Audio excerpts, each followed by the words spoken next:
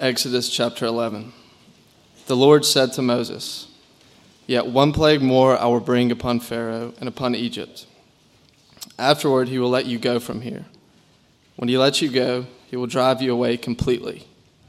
Speak now in the hearing of the people, that they ask, every man of his neighbor and every woman of her neighbor, for silver and gold jewelry." And the Lord gave the people favor in the sight of the Egyptians. Moreover, the man Moses was very great in the land of Egypt, in the sight of Pharaoh's servants and in the sight of the people.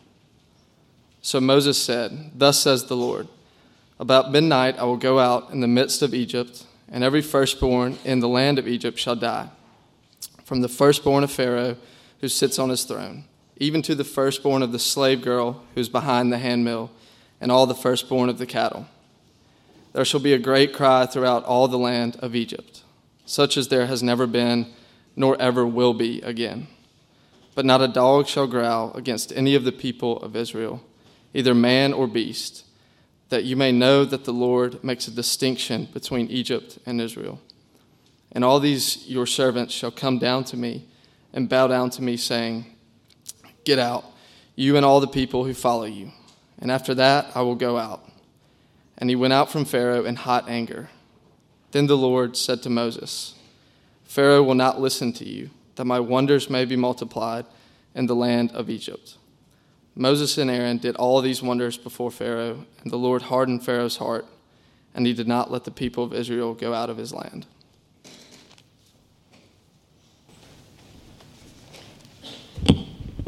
Picking up in Exodus 12. The Lord said to Moses and Aaron in the land of Egypt, "This month shall be for you the beginnings of months.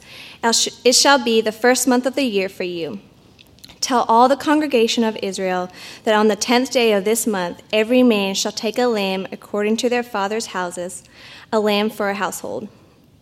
And if the household is too small for a lamb, then he and his nearest neighbor shall take according to the number of persons, according to what each can eat.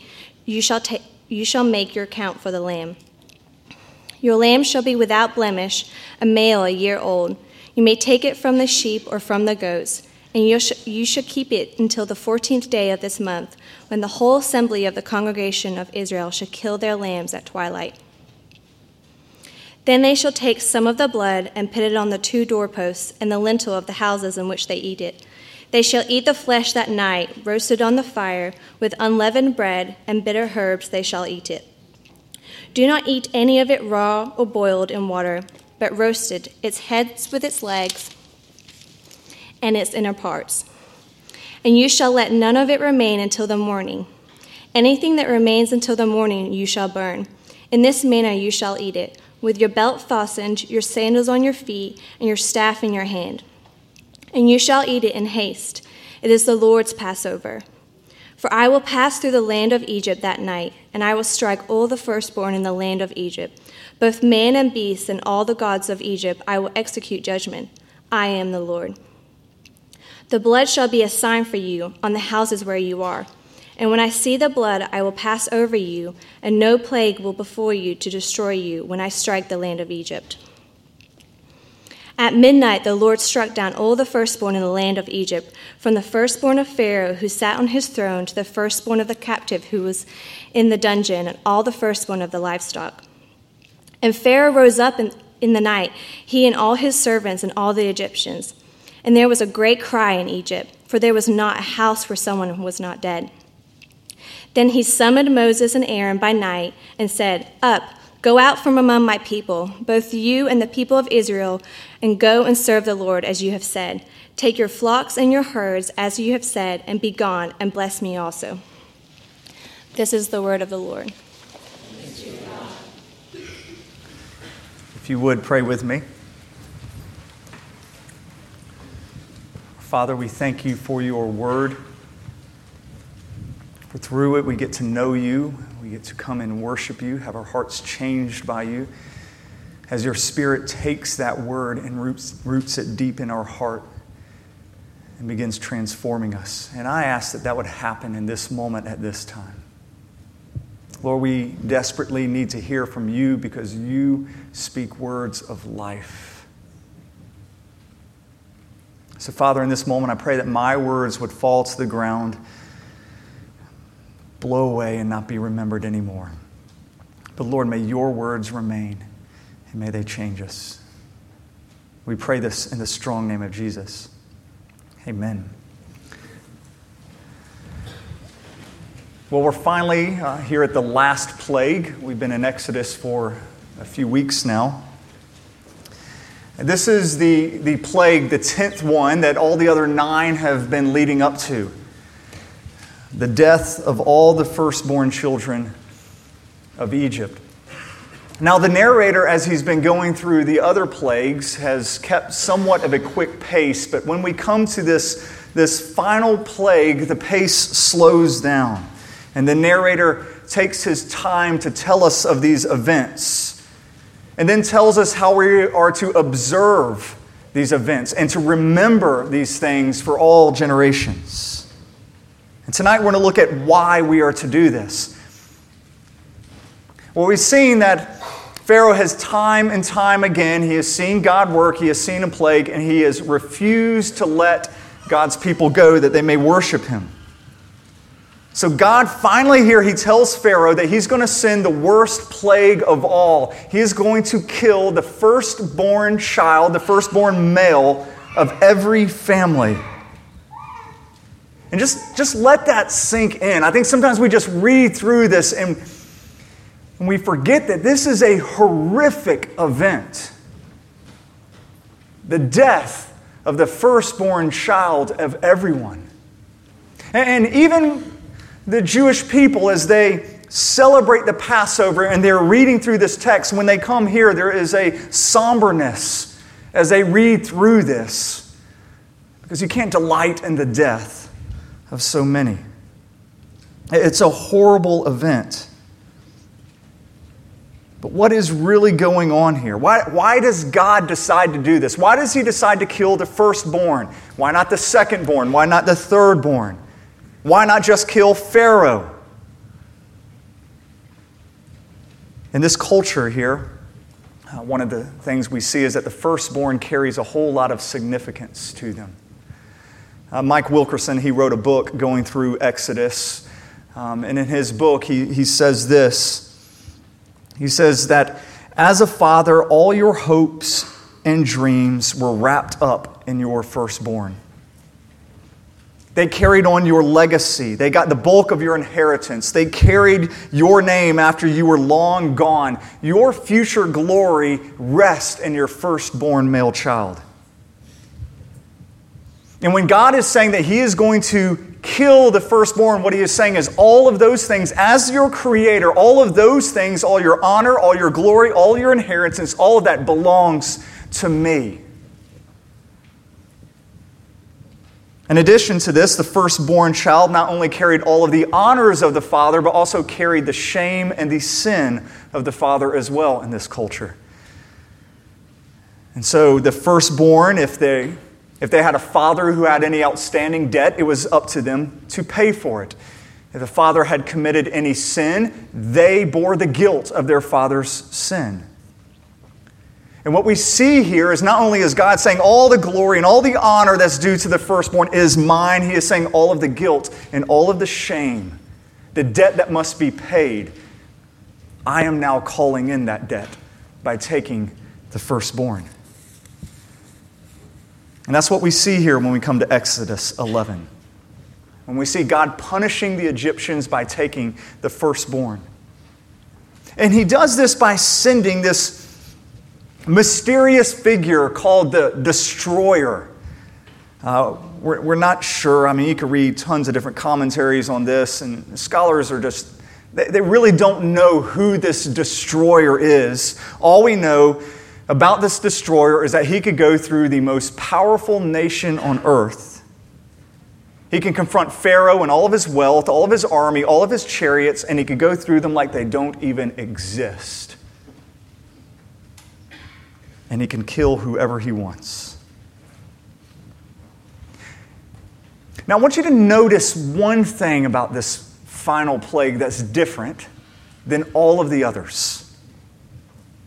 In all of the other plagues, all of the 9, we see that God is the one who is making a distinction between the Israelites and the Egyptians. It is God who is the one who is making the distinction.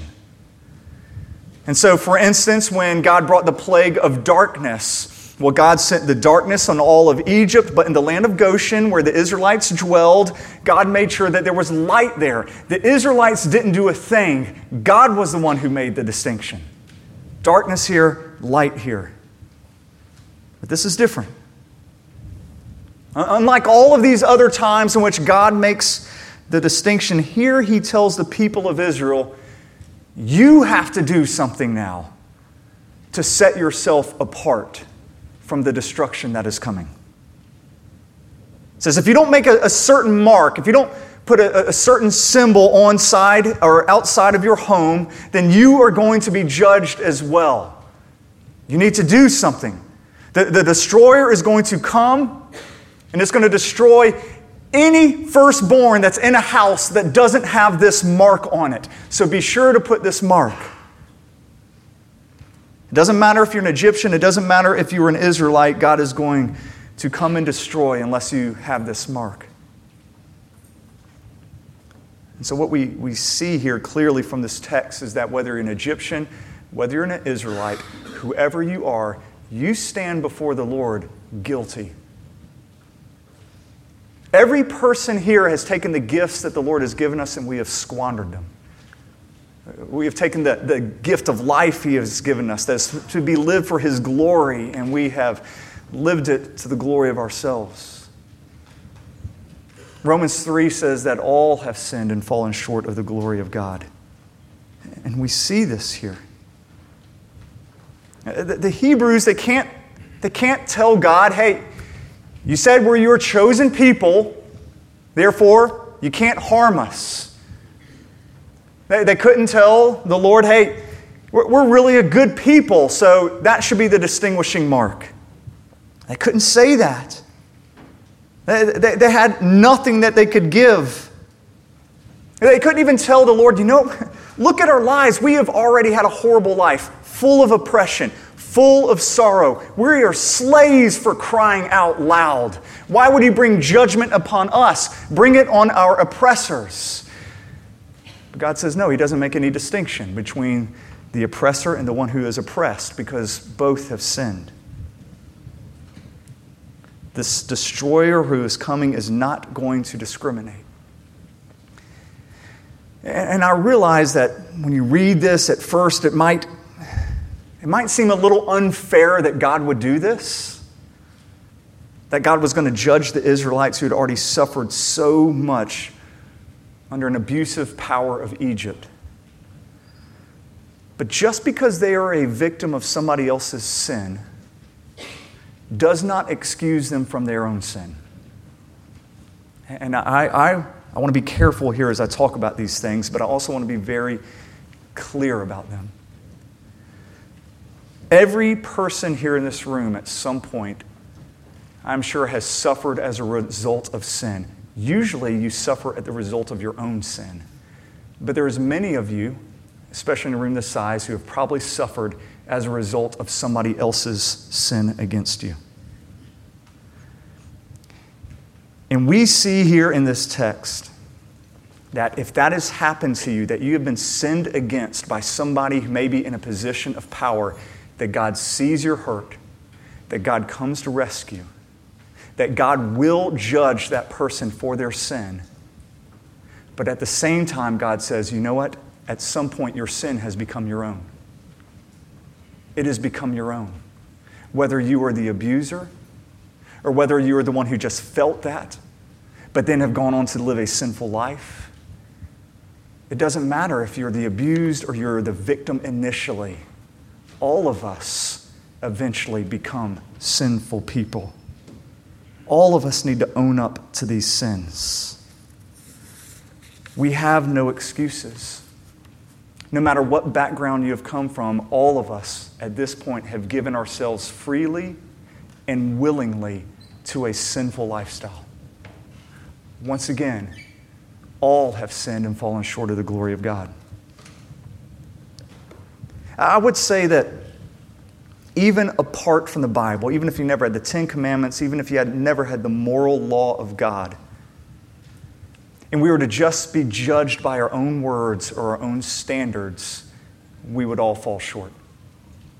I mean, how many times have you judged somebody, whether it's in your heart or spoken, and said, that person is unkind, that person's unfair, that person is a liar, or that person is a cheat, that person is so selfish, maybe you've said that. And how often have you been those things? Our own words condemn us. Even apart from the Word of God, we all stand guilty. Going to church isn't going to spare us. Trying to become a better person isn't going to try and spare us. We all have this tremendous debt that needs to be paid. And someday God can call that in whenever He wants. Now, understanding this should really change the way that you look at other people. Because you can never be arrogant. The Israelites can never look at the Egyptians and be like, they're awful people. They deserve such a judgment. Because they are all in the same boat. There's no position for arrogance because every one of us has sinned. The Hebrews were no better than the Egyptians, and they would be judged the exact same way unless they put this certain mark on their door. Well, let's look at this mark. What is this mark? I mean, how can you survive? There's the destroyer coming. He's going to kill without discrimination unless there is a mark. And it's this. Every Hebrew family has to get a lamb. Not just any lamb. They've got to get a male lamb, a spotless lamb, one that is only 1 year old. And then every family at midnight on the 14th day of the month is to kill this lamb. And then they are to take some of the blood of this lamb and they are to put it on the doorpost, put it on the lintel of their home. It says, and then when this destroyer comes, the destroyer is going to see this blood on the doorpost, and the destroyer is going to pass over, is going to pass them by, and they will not be harmed. This is really extraordinary. I mean, when you're just reading this, it's extraordinary to think about because the destroyer is coming. And once again, this is the person who could go right through Pharaoh's armies. All of Pharaoh's wealth, all of Pharaoh's chariots mean nothing. He could cut right through them like a warm knife through butter. And yet it says the only thing that could keep this power at bay is if you kill a little white fluffy lamb and you put his blood on your door. And you just got to ask why. I mean, why of all the symbols this? Why? It seems so arbitrary. Why not, tie yellow ribbon around, the doorpost? Why not hang a wreath? Why not, write an inscription? Why lamb's blood? The church last week we were broken into, so we've been thinking of ways that we can, shore up the doors, ways we can better lock this area, and never once in our discussions did we ever think of lamb's blood. It wasn't one of the things. Although it might work, it really might freak people out if we surrounded this building with blood. But we're going to trust on a double bolt lock, more than we would trust blood to keep out just a common thief. And so how is it that blood is going to keep out this destroyer? What's so special about lamb's blood? What's so special about a lamb? When you read through Exodus, especially when you get to chapter 12, you're going to notice the great lengths that God goes to in describing this lamb and to ensure that during the sacrifice of this lamb, the image of the lamb is not destroyed. The lamb was to be taken into your home for 4 days before you killed it. That's just awkward, all right? I mean, just you picture you're bringing in this little, lamb just kind of jumping around. It's in your house. You're telling the kids, don't name it. You just... by this point, it's becoming a pet as it is with you for 4 days. constantly looking at you, constantly trusting you for its care and for its provision, and all the while you know what you've got to do to it. And when you have to kill this lamb 4 days later, God's very clear. You're not allowed to just chop it up, and you're not allowed to cook it. You're not allowed to boil it. You're not allowed to make a stew out of this lamb. You have to roast the entire lamb. It has to stay intact. So when you ate the lamb, it was to still look just like the lamb that had been in your home for 4 days. This is so much different than going to a place like, Chick-fil-A. In which, you just have like a chicken breast there. You don't have the head, you don't have like the feet, you don't have the eyes staring at you. You don't know it's a chicken, all right? But here you're eating a lamb, and it's just a carcass sitting on the table in front of you. A constant reminder. You know that life was taken for this meal. Life was taken so that the destroyer might pass me by. Now, Exodus 12:13 tells us why they had to do this. This verse tells us what all of this was for. Verse 13 is really key. We read, "The blood shall be a sign for you on the houses where you are, and when I see the blood, I will pass over you, and no plague will befall you or destroy you." Now, the lamb's blood that is outside of the doors is not a sign for the destroyer. It's not what the text says. It is not a sign for God to look at and to know He's not to kill these people. No, the text says that the lamb's blood is a sign for the Israelites, not for God. This blood is to mean something to us here, now.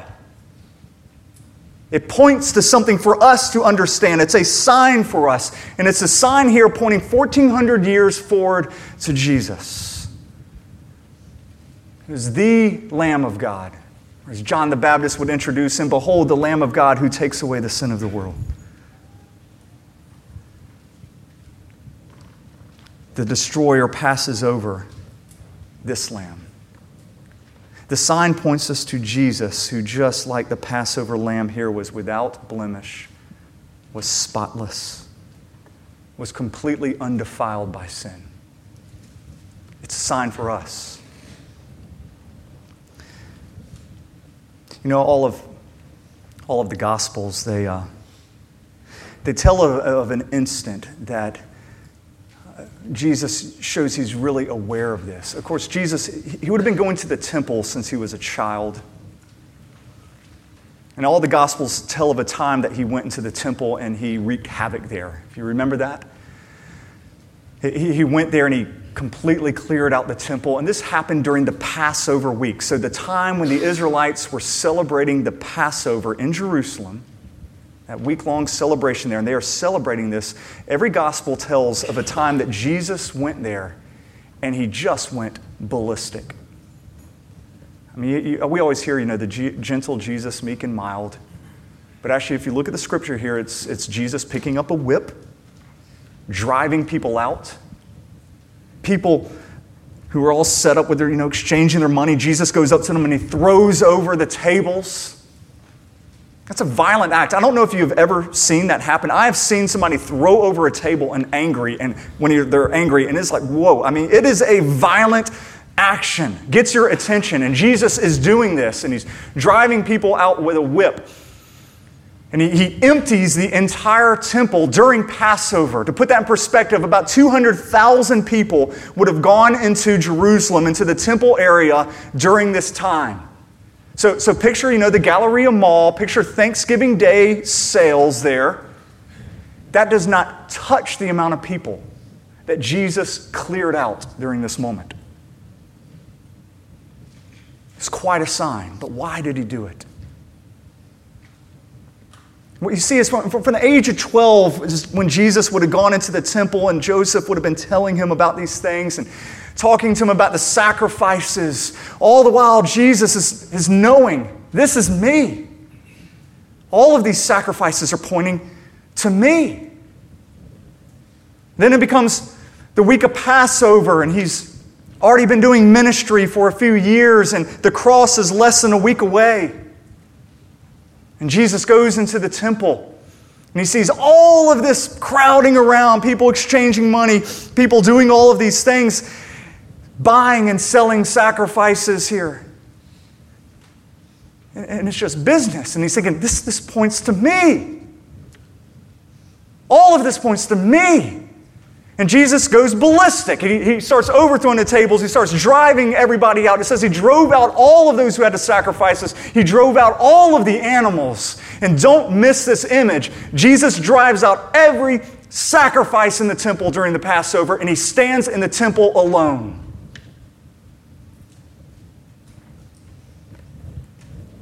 He's saying, I'm it. I'm what every sacrifice is pointed to. I am the Lamb of God, the final sacrifice. That's why Jesus has that reaction. Oh, would we believe that? During that final Passover week, Jesus celebrated the Passover meal with his disciples. It had already been quite a week at this point. But he gathers all of his disciples into an upper room, and Jesus, as the head of this, would have, of course, told them the story of the Passover. He would have read the exact same text that we just read. But then Jesus really fleshes out the meaning of it. There's three main elements to a Passover meal. There is the unleavened bread, there is the wine, and then, of course, there is the lamb. And we see Jesus, he picks up the bread, and this would have been called the bread of affliction. This was the bread that symbolized all of the pain, all of the sorrow that Israel had felt in all of their years of oppression. And Jesus holds up this. He's like, I'm the fulfillment of this sorrow, this affliction. This is my body broken for you. And then Jesus, he would have gotten the wine. He takes the cup. This would have been the cup of redemption. There's several different cups that you would take in the Passover meal. This was the cup of redemption. And here he says, this is the blood of the covenant. It's my blood poured out for the forgiveness of sins. So all the affliction that we saw in Exodus, the blood that was spilt in Exodus, it all points to me. And every scholar picks up on this. The next thing that happens is that Jesus doesn't say anything about the lamb. And some people think maybe he removed the lamb, just didn't even have it present. Others think that really the meaning at this point was so clear. If this was the body and this was the blood, then of course Christ is the lamb. He's the lamb that will die for their sins. Jesus is the true firstborn, the only begotten of God, who will die, who the full judgment and wrath of God will fall upon, so that they might be free. And so we see on this original Passover that when we look through Exodus, we see salvation, but we see the salvation in which Israel's just saved by the Egyptians. They're just saved from slavery. They're just saved from oppression. But when we get to Exodus with a capital E, when we get to the Passover with a capital P here with Jesus, we see we're not just saved from slavery or the hardship, which we will be someday, but we are saved from sin and death itself. We are set free of those things. Now, just as the Israelites during this time would have heard all of these horrific screams, I could not imagine the screams going all around the land of Egypt as all of these firstborn are being killed and they're waiting to be delivered, the Israelites are, so that they might be set free and that they might go to worship. Jesus, he has this last meal with his disciples. And then he goes to the cross and he cries out. And then we become free of our sin to go and worship the Lord. But the story of the Lamb, and really could go through all of Scripture just using the theme of the Lamb. The story of the Lamb doesn't end there. It doesn't end during this Passover meal. I mentioned that there were multiple cups that you took during a Passover meal. There was actually 4 cups that you took. A good way to think of these cups are like toast. You would make a toast after a certain point, and then you would drink. And it was the cup of redemption that Jesus would have said, "This is my blood." The final cup was the cup of joy. The cup of joy. And Jesus did not drink from this cup. We see this in Scripture. He didn't drink from it. Instead, Jesus said this. He goes, "I tell you the truth, I will not drink again of the fruit of the vine until the day I drink it with you, anew, in my Father's kingdom." So he holds off on this final cup. And what he's doing here is he's leaving the Passover meal unfinished.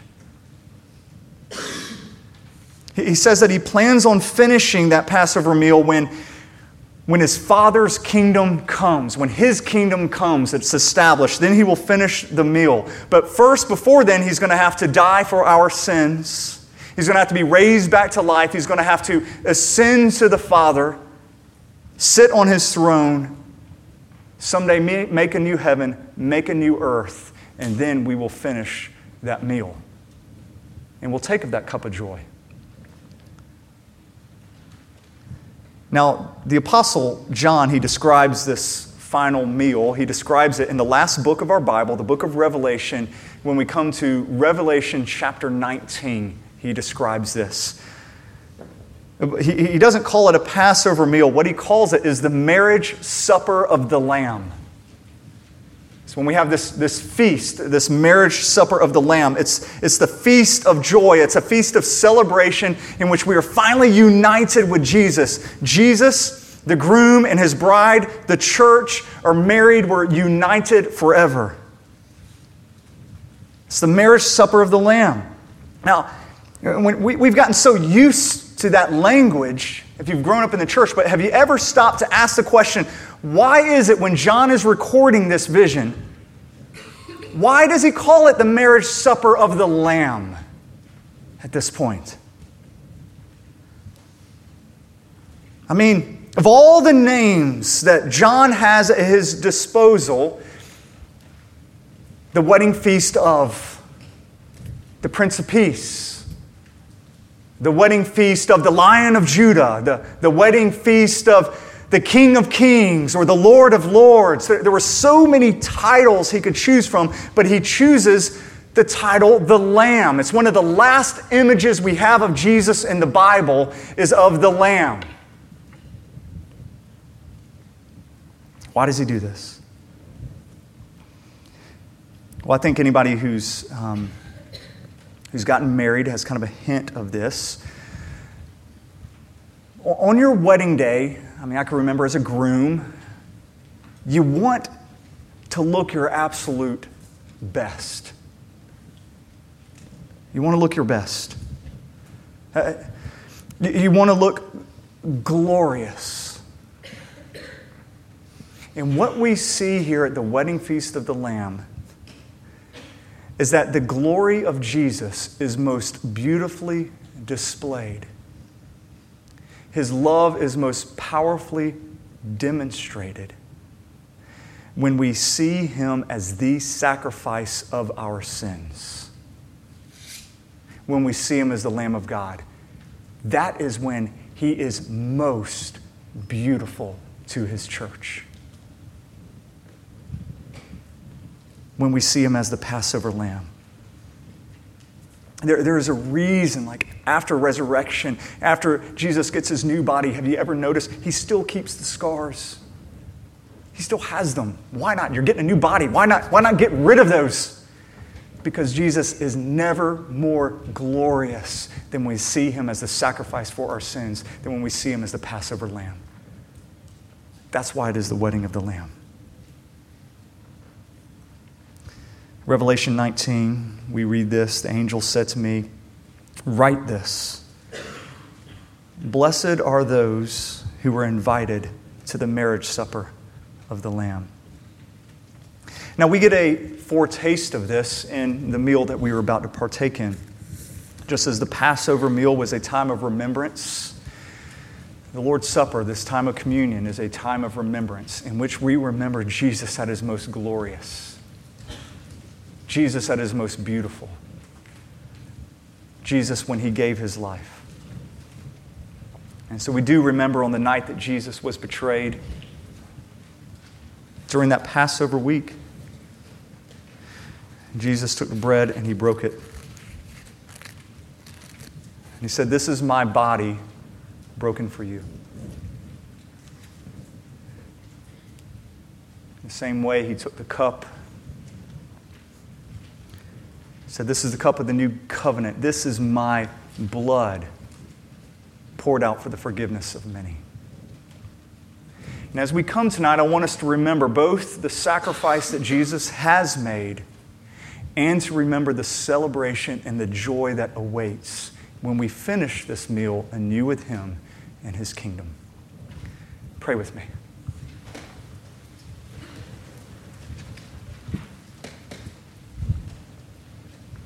Father, in this moment, we want to thank you for the gift of your Son, sending your only begotten. And Jesus, we want to praise you for being that Passover lamb. We would certainly fall under the judgment of God if it was not for your blood. So we thank you. And I pray in this moment, through the power of your Spirit, we would indeed commune with you. As we feast on this wine and this bread, our hearts and our souls would feast on you, and that you would nourish us. We pray this in the name of Jesus. Amen.